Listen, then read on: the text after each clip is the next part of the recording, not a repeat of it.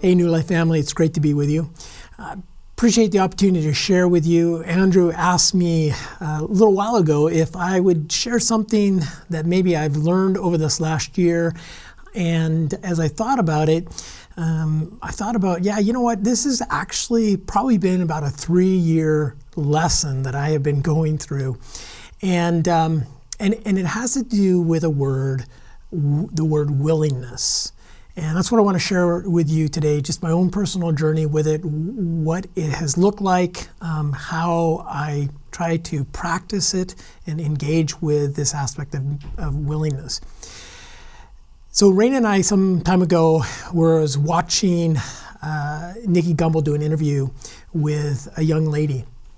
And she shared that she has, each year she stops, she pauses, and she just asks the Lord, God, is there a word that you would give me? Just a single word that would kind of encapsulate my coming year that I could focus on. And we both looked at each other and thought, you know, I like that. And then we thought, well, is there a word that maybe would tell us about this last year or so in our life? And Raina had a word, and my word was willingness, and that's what I want to share with you.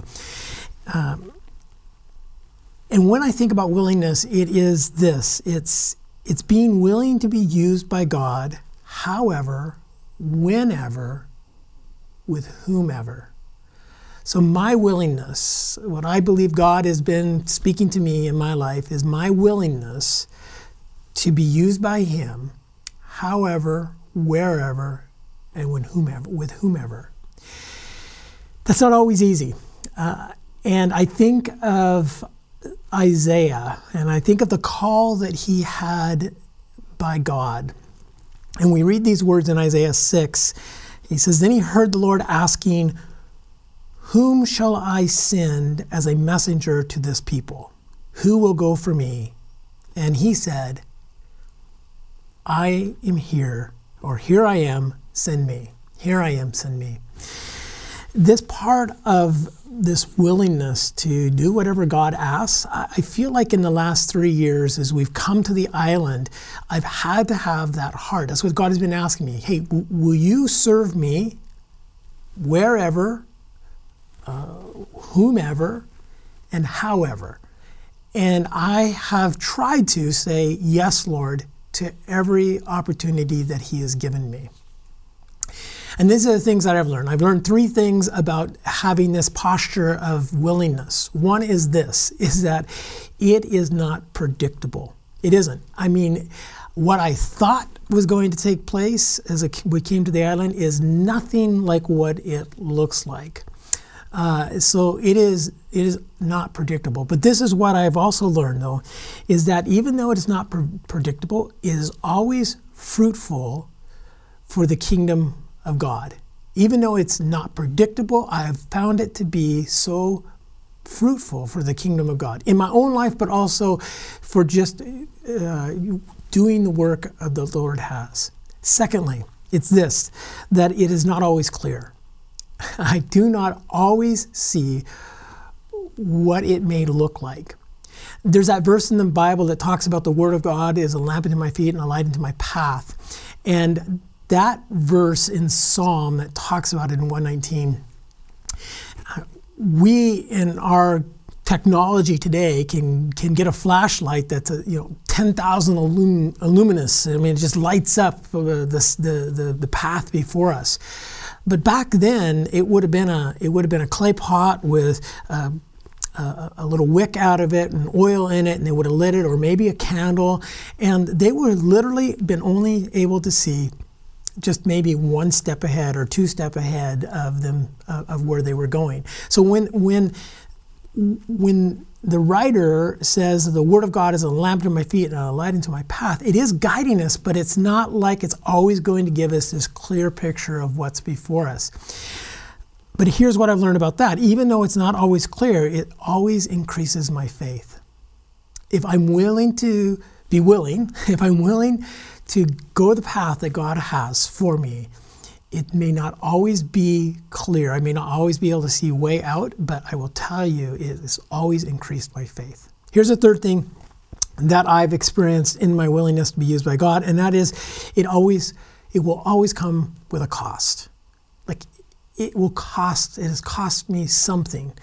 When I have this posture of willingness, this posture of being used by God, however, whomever, wherever, it will cost me something. It may cost me my time. It may cost me my treasure. It may cost me spiritually, it may cost me something that I need to give up, that I am holding on to, that God is using this experience of willingness, that He is asking me to deal with something in my life that needs to be dealt with. But here's what I also learned. Even though it comes with a cost, it is always fulfilling. Like I have yet to not experience that within this posture of willingness to whatever God wants, I have yet to find it not fulfilling. It is so rich, it is so deep, it is so great. So here's the next question. How do you get there? How do you live in this willingness? Well, I have three things that I try to practice. And please hear me. I can't tell you that I do this. I practice the willingness of God all the time well. I have my moments where it is difficult. But this is the three aspects, three practices that I like to engage when it comes to really having this posture of willingness. First is this. I look to engage with God regularly. I want to engage with Him. It is, I desire, I look forward to, I long for engaging with Him. And I find that engaging with Him regularly, I find that coming with an anticipation that God is going to speak to me, spending that time with Him, reading the Word, quiet before Him, meditation, the things we talked about, sitting in silence and just waiting for God to speak.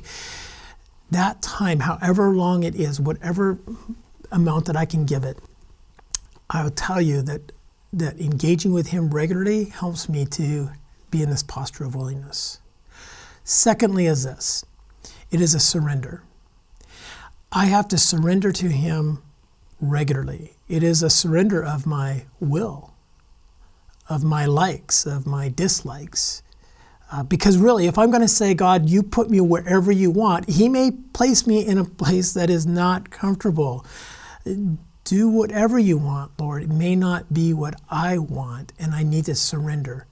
I recognize that everything I have is His. He's asked me just to be a good steward of it. That's my time, my treasure, and my talents are all His. Here's the third thing. The third thing is this, is to acknowledge. I have to regularly acknowledge that I am not in control, that He is.